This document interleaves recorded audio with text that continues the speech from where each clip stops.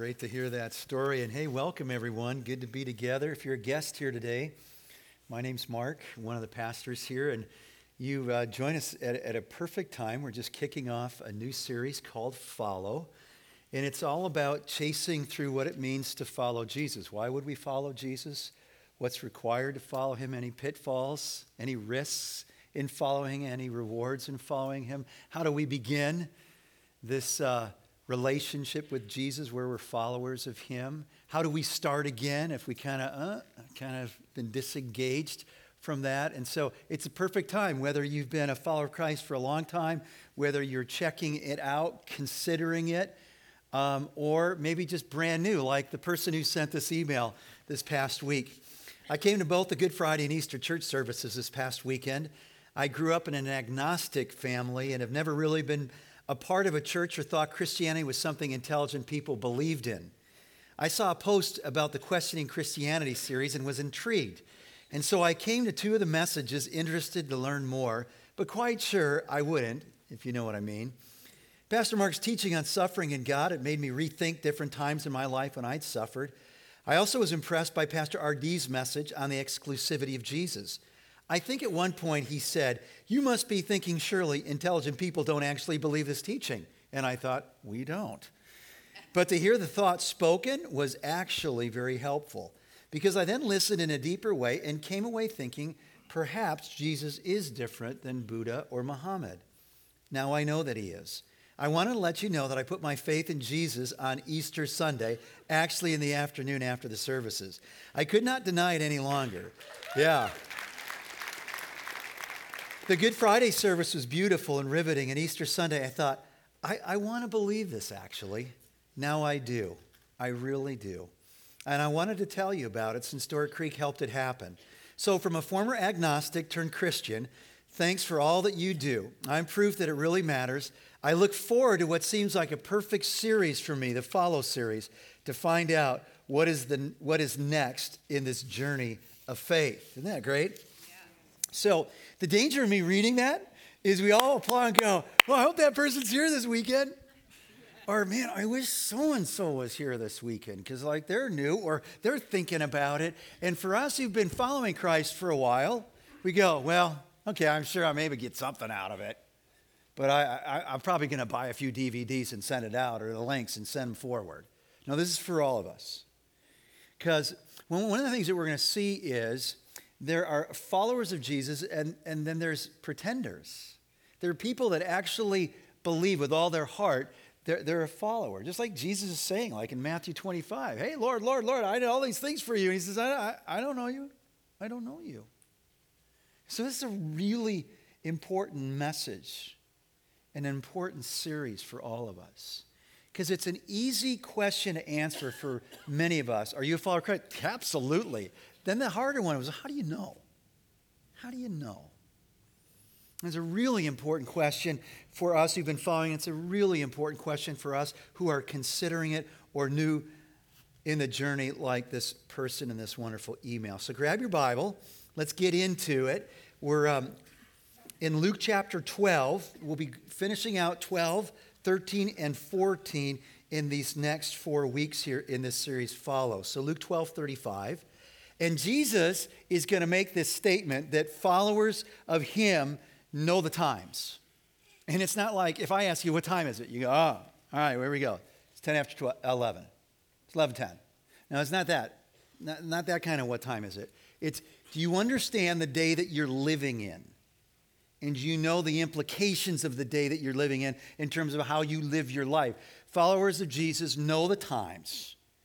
We live each day in light of that day. What is that day? Well, he's going to talk about it. Verse 35.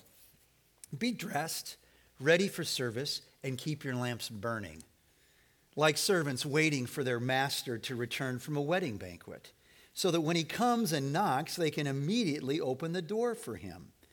It will be good for those servants whose master finds them watching when he comes.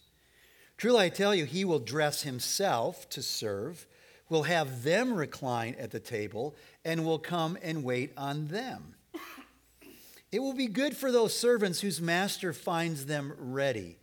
even if he comes in the middle of the night or toward daybreak. But understand this, if the owner of the house had known at what hour the thief was coming, he would not have let his house be broken into. You also must be ready, because the Son of Man will come at an hour when you do not expect him." Peter asked, "Lord, are you telling this parable, this story, to us or to everyone?" So it's really easy to see this repeated idea. Ready, get ready, be ready. Like a servant whose master's gone off to the feast. You got to be dressed. You got to keep the lamp burning. You got to be up so that when he knocks on the door, you can open it up. Welcome him in and serve him. You got to be ready because you never know when he's coming back. Jesus said this. Listen to this in Matthew 24, verse 36. "But about the day or hour, no one knows, not even the angels in heaven, nor the Son, but only the Father." You can chase it all you want in your daytimer. You can chase it all you want in your Outlook and looking at your calendar. You're not going to see it. It's amazing how many people today are trying to figure out the time. Jesus says, you don't know the time. That's not the point of me telling you I'm coming back so that you know exactly when. You just need to know you're not going to be expecting it. It's going to be like a thief in the night. Now, have you ever received this call? Mr. Myfair, this is John with Local Burglars here of Madison, and we were planning to be visiting your neighborhood next week and wondered if we could set up a time. Hello? Did you ever get that call? No. We know the plumber's coming because we call them. We know Orkin's coming because they called us. We get that. He says, I'm coming like a thief in the night. Unexpected. So you live today in light of that day, and you need to be prepared. You need to be prepared. That same idea of coming like a thief is the very image that Peter and Paul pick up. Paul in 1 Thessalonians 5, verse 2, "For you know very well that the day of the Lord will come like a thief in the night," completely unexpected. Peter, "But the day of the Lord will come like a thief in the night," 2 Peter 3:10. I remember the day my dad's dental lab got broken into. I mean, it's completely unexpected. He opens the lock, and right there in the entryway of the lab, there's this little office, and there's this big kahuna safe. I mean, it was huge. And they tipped it over, and they got their torches. I forget how they but they ransacked the place. If you've ever been robbed, that is a really unnerving thing. He says, you're not going to expect my return, so you're not going to know, so be ready, be ready. So it raises the question, okay, so what does that look like? What does it mean to be a follower of Christ who lives today in light of that day so you're actually ready for that day? What does that look like? Well, he says, well, get dressed. Make sure the lamp's burning. So let's talk about getting dressed. This is being prepared, getting dressed, okay? So have any of you had some nightmares the first week of a new job? Anybody? Like you had a new job and it was stressful and you're just thinking about it. So the first nightmares I had about a new job was back in high school when I got this great promotion. I went from cart guy, I was a cart boy, and I got cashier. Are you kidding me? Now guys, this is pre-scanner days. I mean, it was really hard back then.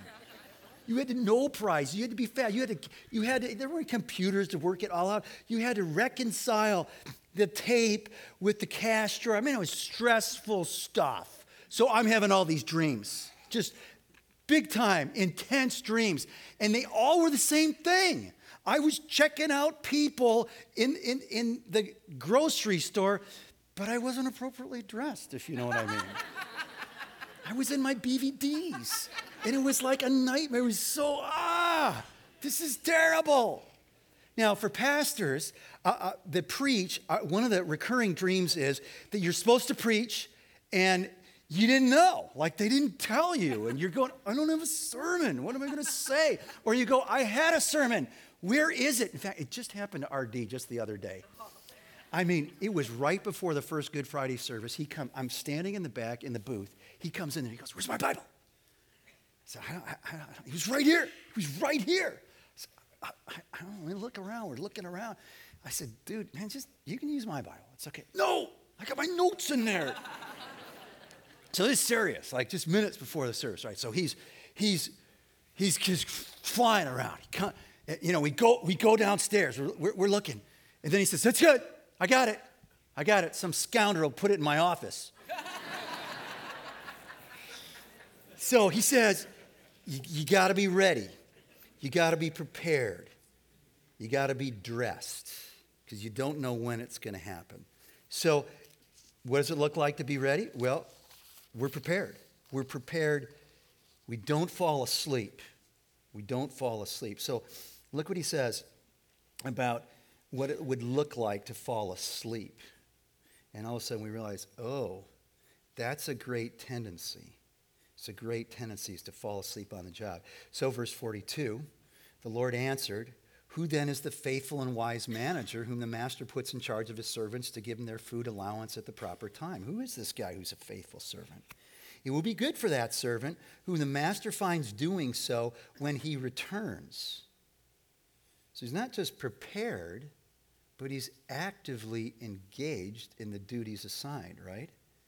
It will be good for that servant whom the master finds doing so when he returns. Truly, I tell you, he will put him in charge of all possessions. You're faithful in a little. This is the principle. You'll be given more responsibilities. That's the story of Joseph, right? Faithful in little. He becomes head of all of Potiphar's household. But suppose the servant says to him, my master is taking a long time in coming. Maybe he doesn't have it clear that Christ could come back anytime.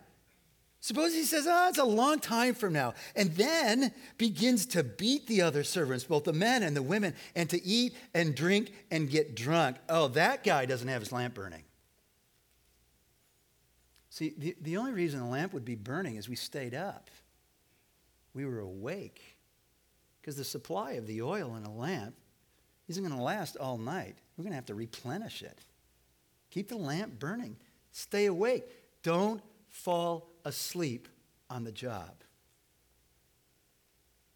So all of a sudden we're understanding, well, there's a difference between a servant and a faithful servant, right?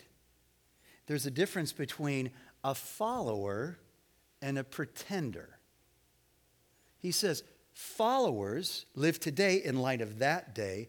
They're prepared to serve and they're actively engaged. They're not falling asleep on the job.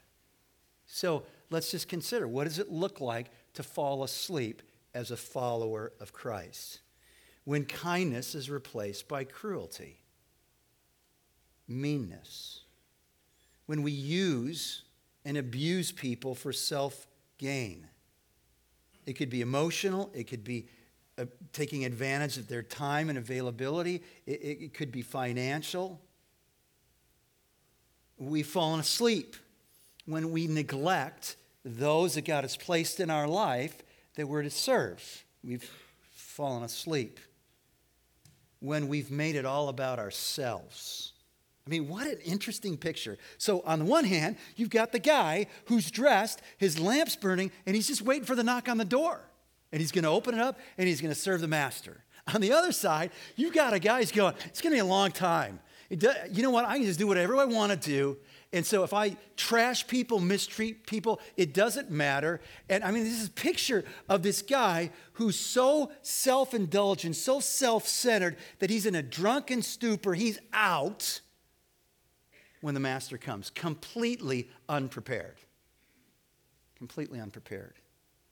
And I don't know if you noticed it back in verse 37, but what a cool thing to say. And the one that we're staying up for, when he comes, what does he say in verse 37? Well, he's going to get dressed, and he's going to have you, servant, recline at the table and serve you. I wasn't expecting that. I thought he'd sit at the table and say, come on, guys, thanks for staying up. I'm starved. I mean, it was a good wedding feast, but I need some of your good food. That's just a beautiful thing. And that's actually the very imagery Jesus uses, right? When I come back, it's going to be a feast. It's going to be a wedding feast. It's going to be like a family reunion like you've never experienced. So he says, you got to be ready. You got to stay awake. And when you think about following Christ, and all of a sudden you realize, wow, if following Christ has everything to do with serving the people, not using the people that he's placed in our life, well, then now everything's in play. Everything's at play at the job. So you're going to work tomorrow. and I've got an opportunity to serve people there. We go, well, the hard thing about work is like I feel stuck in a job that's going nowhere. I feel like people don't appreciate me. I feel like people are taking advantage of me. They know I'm a pretty good person. I'm always willing to take on more. And so you kind of get this kind of feeling like, I just want a new job. And Jesus say, well, wait, I know you feel stuck. I know you want to turn the page and get to something better, but this is the place I have you. This is the place I've called you. So embrace that. Don't fall asleep. Engage the people at the workplace. You go, well, what? Not my family. Yeah, your family. Oh, they're so hard to love. I know. Go serve your family. That's so hard to love right now. School? Yeah, school. I feel like I'm invisible. Nobody even knows me at school. I walk through the halls, and it's like I'm not there. Nobody cares about me. It's not about you. Jesus says, serve. Go serve at school. Everything comes into play. It's so beautiful. And one of the things that we understand here is that when we live today in light of that day, prepared and actively engaged in serving those God's placed in our life, not using them for our own selfish gain, then all of a sudden there's greater clarity to my life, what I'm supposed to be about. And there's a greater sense of urgency in my life. And so it's a beautiful thing about following Jesus. It's comfortable at times because following Jesus continues to lead us down this journey where through the Spirit of Christ in us, he reminds us, that behavior, that's not part of my behavior. You're not following me when you do that. Mark, that attitude, that's not my attitude. Your motivation here that nobody even has a clue about, that's not my motivation. And so it's very transformative. And the reason it's transformative is Jesus isn't asking us to just make him a category in our lives. The invitation to follow is an invitation of a relationship that then transforms every category of our lives. And that's a powerful thing. That's a changing, transformative thing. So he says, be ready. Be ready. Don't fall asleep. And I think, wow, I do that. I fall asleep. Sometimes, if we're honest, we go, I've been sleeping for a while. This has been a long one, not just a cat nap. And so it's kind of good to go. So what does Jesus think about disciples who've fallen asleep?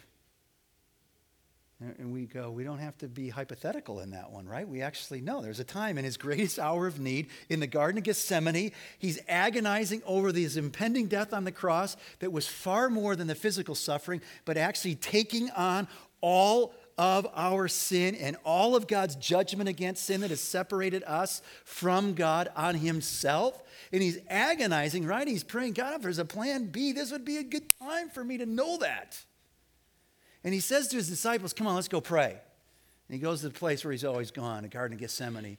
And he says, guys, you stay here, right? But you pray for me because I'm going to go there and pray to the Father. And he prays to the Father, and it says he's agonizing, he's sweating as if it were drops of blood. I mean, this is intense. And this is the hour of his life, and he goes back. Like, guys. And he just says, come on, can you pray again? Okay, we'll pray again. So he goes away, and he comes back. Guys. He doesn't smack him. He doesn't give him a tongue lashing. He's gracious. He's merciful to even his disciples, like you and me, who fall asleep on the job. So this is really important to see, this next point. Following Jesus doesn't just require being prepared. It doesn't just require being actively engaged, but it requires an understanding that every day how I live my life matters, which is like huge. I mean, on one hand, you go, are you kidding me? Every thought, word, deed, everything I should have done that didn't do, all that stuff is going to be brought to the light of day, and I'm going to be held accountable for that. It's like, But actually what that does, on the flip side of that, is it brings us not only to our need for Christ, but it brings us to this profound understanding that so many people don't have. If that's true, that everything I do, every interaction, the opportunities that God gives me to serve other people and to point people to him, if all those things matter, then my life matters. I have meaning. There are so many people that go, it's just meaningless.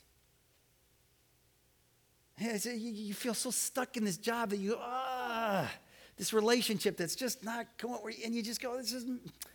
And there's a bunch of people that are living today, Christ followers, we don't have this excuse, who have this sense of life is just a waste.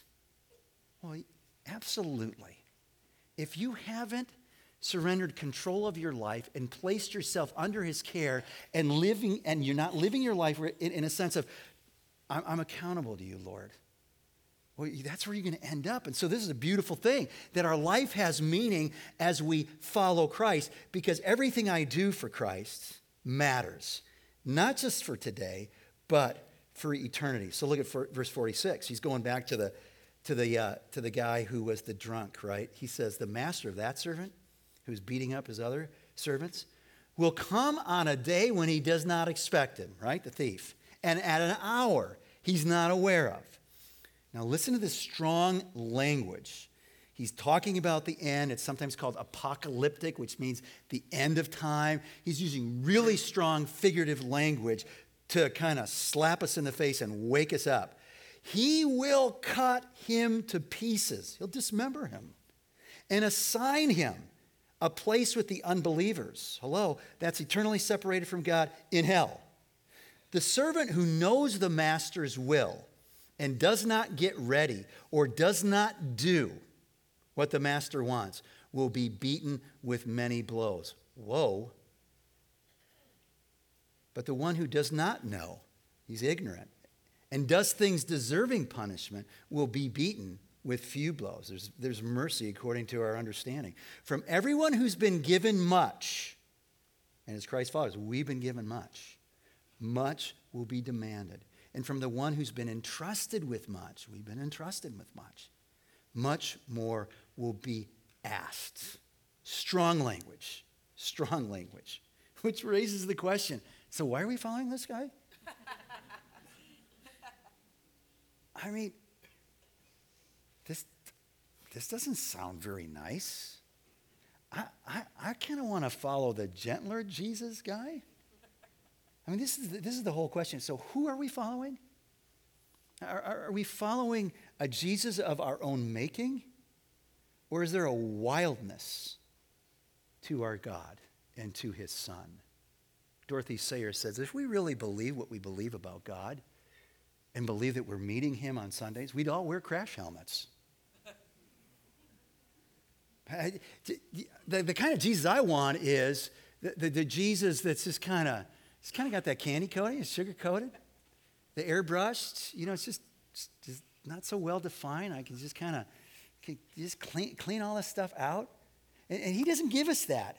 Jesus is not giving you this safe place of going, well, I don't know if he's a son of God, but I think he's a good guy. I think there's some stuff you can learn from him. He's certainly a moral teacher. That could be helpful. He's not giving you that. Lewis puts it great. He says, look, he's either a liar, he's claiming to be someone he's not, he's a lunatic on the level of he thinks he's a poached egg, or he actually is who he said he is. He actually is Lord. He is a son of God who lived a perfect life, died on the cross, and conquered death, rose from the dead. So Jesus is like this watershed guy. He said, you think I just came to bring peace. I came to bring this offer of peace. But if you don't receive the offer of peace, which is in and through me, peace with God, the peace of God, well, then you need to understand, I don't just bring the offer of peace, but I'm the great divide. Look at it, verse 49. Jesus said, I have come to bring fire on the earth. He's speaking about judgment. That's the whole context here. I've come to bring fire on the earth. And how I wish it were already kindled. But I have a baptism to undergo. And what constraint I am under until it is completed. He's speaking about his impending death. Do you think I came to bring peace on earth? I'm thinking, yeah, I thought that's what Isaiah said. He'll be called Wonderful Counselor, Everlasting Father, Prince of Peace, right? That's what I was thinking, Jesus. I remember what the angel said. Glory to God in the highest heavens, and on earth, peace. On whom God's favor rests, on those who would receive that offer of peace. I'm thinking Jesus came to bring peace. He says, no, not just the offer of peace. I tell you, but division. From now on, there'll be 5 in one family divided against each other. 3 against 2, 2 against 3. They'll be divided. Father against son, son against father, mother against daughter, daughter against mother, mother-in-law against daughter-in-law, daughter-in-law against mother-in-law. Jesus said, I'm the great divide. So why would we follow this one who says, I would love it if the fires of judgment were already started? That doesn't seem like, I don't know, why do I want to follow that? Because he says this. He says, but first, I've got to bear that judgment. I've got to get baptized. I've got to suffer. I'm talking to you about God's justice and his judgment coming. But before that ever happens, I got to get you ready for that day. I've got to satisfy his justice. I've got to bear the judgment. That's why we follow Christ. Because he didn't just say, you guys are sinners and you're all going to hell and you deserve to go to hell because you've chosen to do life without God, but I'm just giving you a warning. So, no, he didn't. He says, you guys are all guilty. You deserve death, but I came to do something about it so that you could be ready for that day and join me today to get others ready for that day as well. That's why we follow Christ. And the reason we follow Christ is he addresses what only he can address. Why is there judgment? Because there is sin. What does sin do? It separates us from God. What does Jesus uniquely do? He perfectly keeps the law of God, always loving God with his whole heart, soul, mind, and strength, and always loving his neighbor as himself. He never mistreats anybody. He's giving his life away ultimately to the point of death on the cross so that he could be the perfect sacrifice that satisfies what all of us long for, that things would be right that are twisted and broken and wrong, that injustices would be made right. And so when Jesus says, I long for the fire, just understand it's what the fire brings, that all things will be in their rightful place. All that it isn't of God, all that it isn't of his character, all that isn't of his perfect will would be dealt with and addressed. And so all the things that are horrific in our day and twisted in our day and broken in our day are gone, which means there's no hatred, no greed, no murder, no violence, no genocide, no sex trafficking, no slavery, no lying, no pride, no hunger, and people dying from hunger, dying from disease, no cancers, no disasters, no death. He's longing for that day to come in. And so it's a hard teaching. It's a hard teaching indeed that reminds us of his great love for you and me. He's bearing the judgment on the cross. That's why we follow Jesus. But Jesus realized there's a whole bunch of people listening to him that they don't get it. So it's kind of like a little, okay, wake up, guys, smell the coffee, verse 54. So now he's speaking to the crowd. He never really answered Peter's question, did he? Who are you talking to, us or everyone? I think Jesus said, yeah, everyone. So I've been talking to you. Keep listening. I'm going to talk to the crowd right now. He says to the crowd, you guys are so good at knowing the times. That's what he says. You guys are so good. You think you know the times.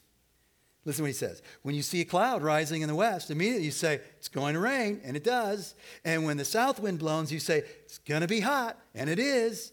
Hypocrites, you know how to interpret the appearance of the earth and the sky. How is it that you don't know how to interpret this present time?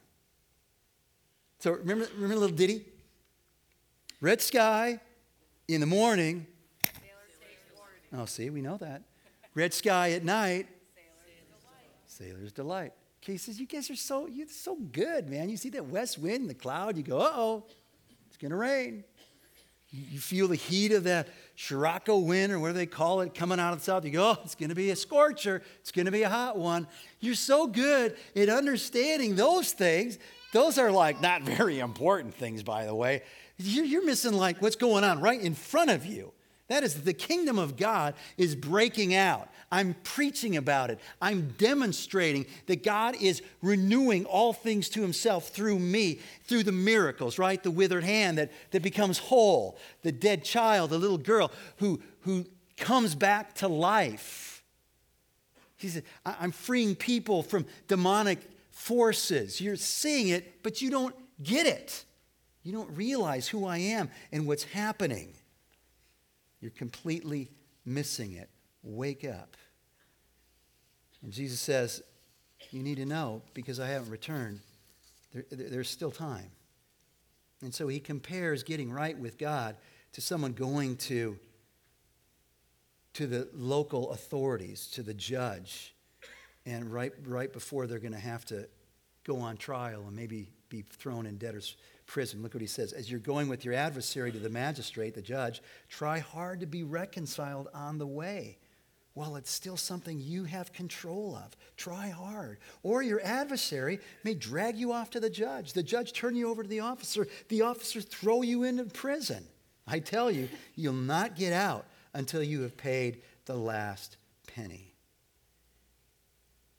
So Jesus knows there's a whole bunch of people then, and a whole bunch of people now are going, well, that's great for the weak people who go, yeah, I don't need Jesus. I'm actually pretty good.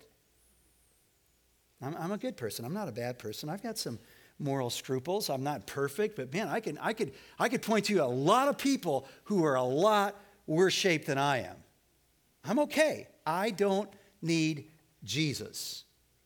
I'm not worried about that day. I've got it figured out. There's more good in my life than bad. God grades on a curve. It's actually not even going to happen. When it's over, it's just over. I'm good. You need Jesus? It's working for you? That's great. I don't need Jesus. One of the things that we need to remember is it's counterintuitive. You would think, since Jesus is the perfect Son of God, that we need a little bit of a moral pedigree to qualify for being one of his followers. You'd think that would be like prerequisite. Actually, the prerequisite is acknowledging that we're sinners, not that we're perfect. Actually, the disqualifiers, the people who keep missing Jesus, are the people who go, I'm good. I don't need Jesus. I'm good. So what does he do? Chapter 13. Now remember, we've got chapters and verses. This is one flow here. Now there were some present, right, in the crowd at the time who told Jesus about the Galileans. These are the Jewish people who lived up north where Jesus is from, whose blood, so they're martyred, whose blood Pilate had mixed with their sacrifices. Just this horrific desecration of life and their lifeblood mixed in with the sacrifices. Jesus answered, do you think that these Galileans were worse sinners than all the other Galileans because they suffered this way? And Jesus is going, I know you do. And they're going, I'm not going to say it out loud, but yeah. That's their construct. That's like life construct. That's as old as like the oldest book in the Bible. Job and his friends are going, Job, the reason you are suffering, dude, is because you have messed up. And God's punishing you. And the reason you are suffering is because you're guilty. And Jesus is going, see, you're grabbing a moral higher ground. You're claiming that you're not like all the others. And Jesus is just knocking that all out from them. He says, you think you're superior to them. And how you're making sense of that tragedy is, they must have really messed up. And then he goes to the second story, right? He says, I tell you, verse 3, no, but unless you repent, unless you turn to God, you all will perish. Or, here's the second story, or those 18. So there's this tragedy. Or those 18 who died when the tower in Siloam fell on them. Do you think they were more guilty than all the others living in Jerusalem? We do. I tell you no. But unless you repent, you too will all perish. Jesus is saying, hey, I know you're grabbing moral higher ground. You just need to know. You're all sinners. We all are guilty. Unless we turn to God in faith, we're not ready. We're not ready for that day. So he told them a parable, verse 6. A man had a fig tree growing in his vineyard, and he went to look for fruit on it, but did not find any. Now just know this. You plant a fig tree, you got to wait 3 years.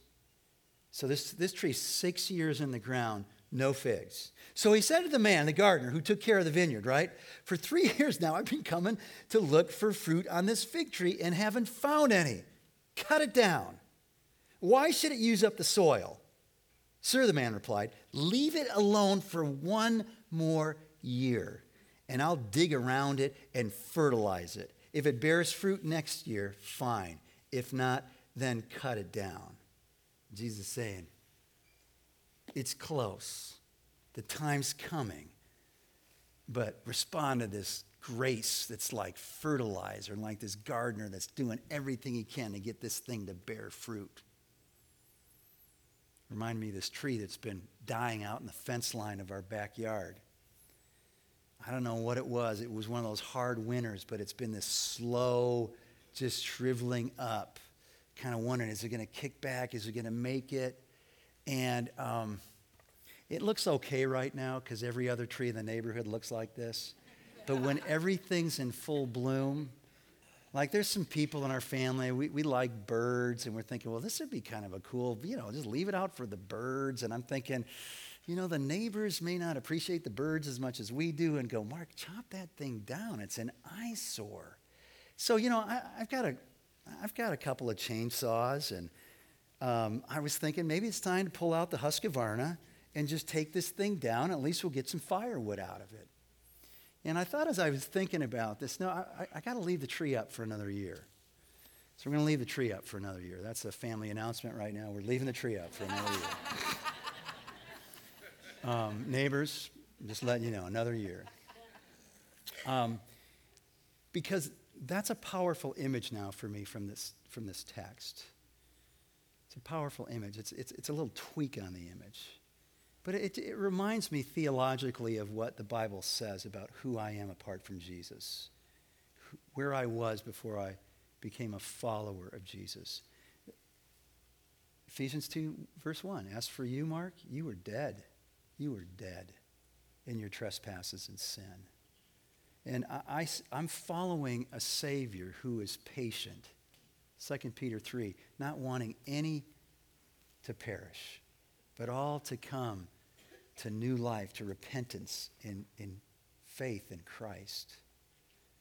And so I want to leave it up. I want to leave it up as a reminder that God is committed to me, to messing with the roots of my life, fertilizing that I would be healthy and vibrant, and that I would be someone where there's fruit in my life.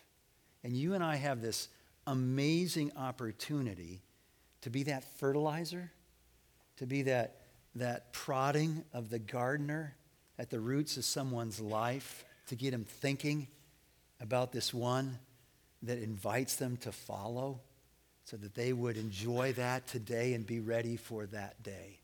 That's life-giving. Grace is so life-giving. Have you ever missed one of those like really important things that was on your schedule? And you feel so bad. Maybe you stood someone up for a meal, or maybe you got stood up for a meal. And that's of 1 degree. Well, I had one happen like early in our married life. It was my last year of seminary. It was about this time, maybe a little earlier in February. And I'm sending out applications to all these churches. I want to be a youth pastor. And there is this church in Wheaton, Illinois that says, hey, we're interested and we'd like to set up a phone conversation with you. And so we set it up. And then we got this job where we were taking care of a couple of kids whose parents were going off on this trip over to China. And we had the 2 kids, one of them whose name was Jimmy Connors, because the family were good friends with the Jimmy Connors. So Jimmy Connors Baumer, he's a funny kid. He only ate mac and cheese. Kind of looked like he only ate mac and cheese. And he slept with a snake, which was very unnerving to Lori when he said, I can't find it. She said, you better find that snake, kid. And so I'm taking Jimmy on Saturday morning to his soccer game because I'm his parent right now. So I come back and Lori goes, she's almost like got a ashen white face. Mark, they called. I said, who called? Howard Whaley and the search committee from College Church called. I said, well, just cross that church off the list. It ain't going to happen. And Howard Whaley called back, and he was so gracious. He's so okay. No worries. He said, let's just set it up again. Let's set it up. He extended grace. Now, I had a choice right there to receive it and move on, or to go, you know what? I don't deserve that. I bet you there's a lot more just sharper guys who wouldn't make that mistake with your team. You ought to just pass on me and go on. And maybe that's where you're at right now, where you go, I don't deserve it. Well, you're right. We don't deserve it. And that's why Jesus came. And we go, well, man, I've been falling asleep for so long. You're right. And Jesus says, it's time to wake up and engage again. I love you. And there's nothing you've done in your past that you so desperately want to change that I haven't addressed on the cross. And you don't know what tomorrow holds. But today, I'm inviting you to follow. So follow me today. Follow him out where he calls you tomorrow. Let's follow him as a church as we serve, beautifully depicting his hands and feet all around us. So are you following? Do you want to follow this Jesus who didn't just talk about he's bringing judgment, he came to bear judgment? Let's pray. Father God, help us. Help us to hear what your Spirit is saying through your word as you use the word as a mirror now to just uncover how are we doing life. And we just know it's a slippery slope when it gets to motives. We don't want to be doing life for us. And so forgive us when we're using the people in our life to further what we want out of life instead of giving our lives away. And so, Lord, you're so patient with us. We want to every day take you up on that invitation. We want to be dressed. We want to be actively engaged. And we want to remember that everything matters about what we do because we can do it all for you. And so, Lord, I pray that you'd grant faith, that you'd strengthen faith, and that we would follow you beautifully in the days that you give us until you come or call us home. In Jesus' name we pray. Amen.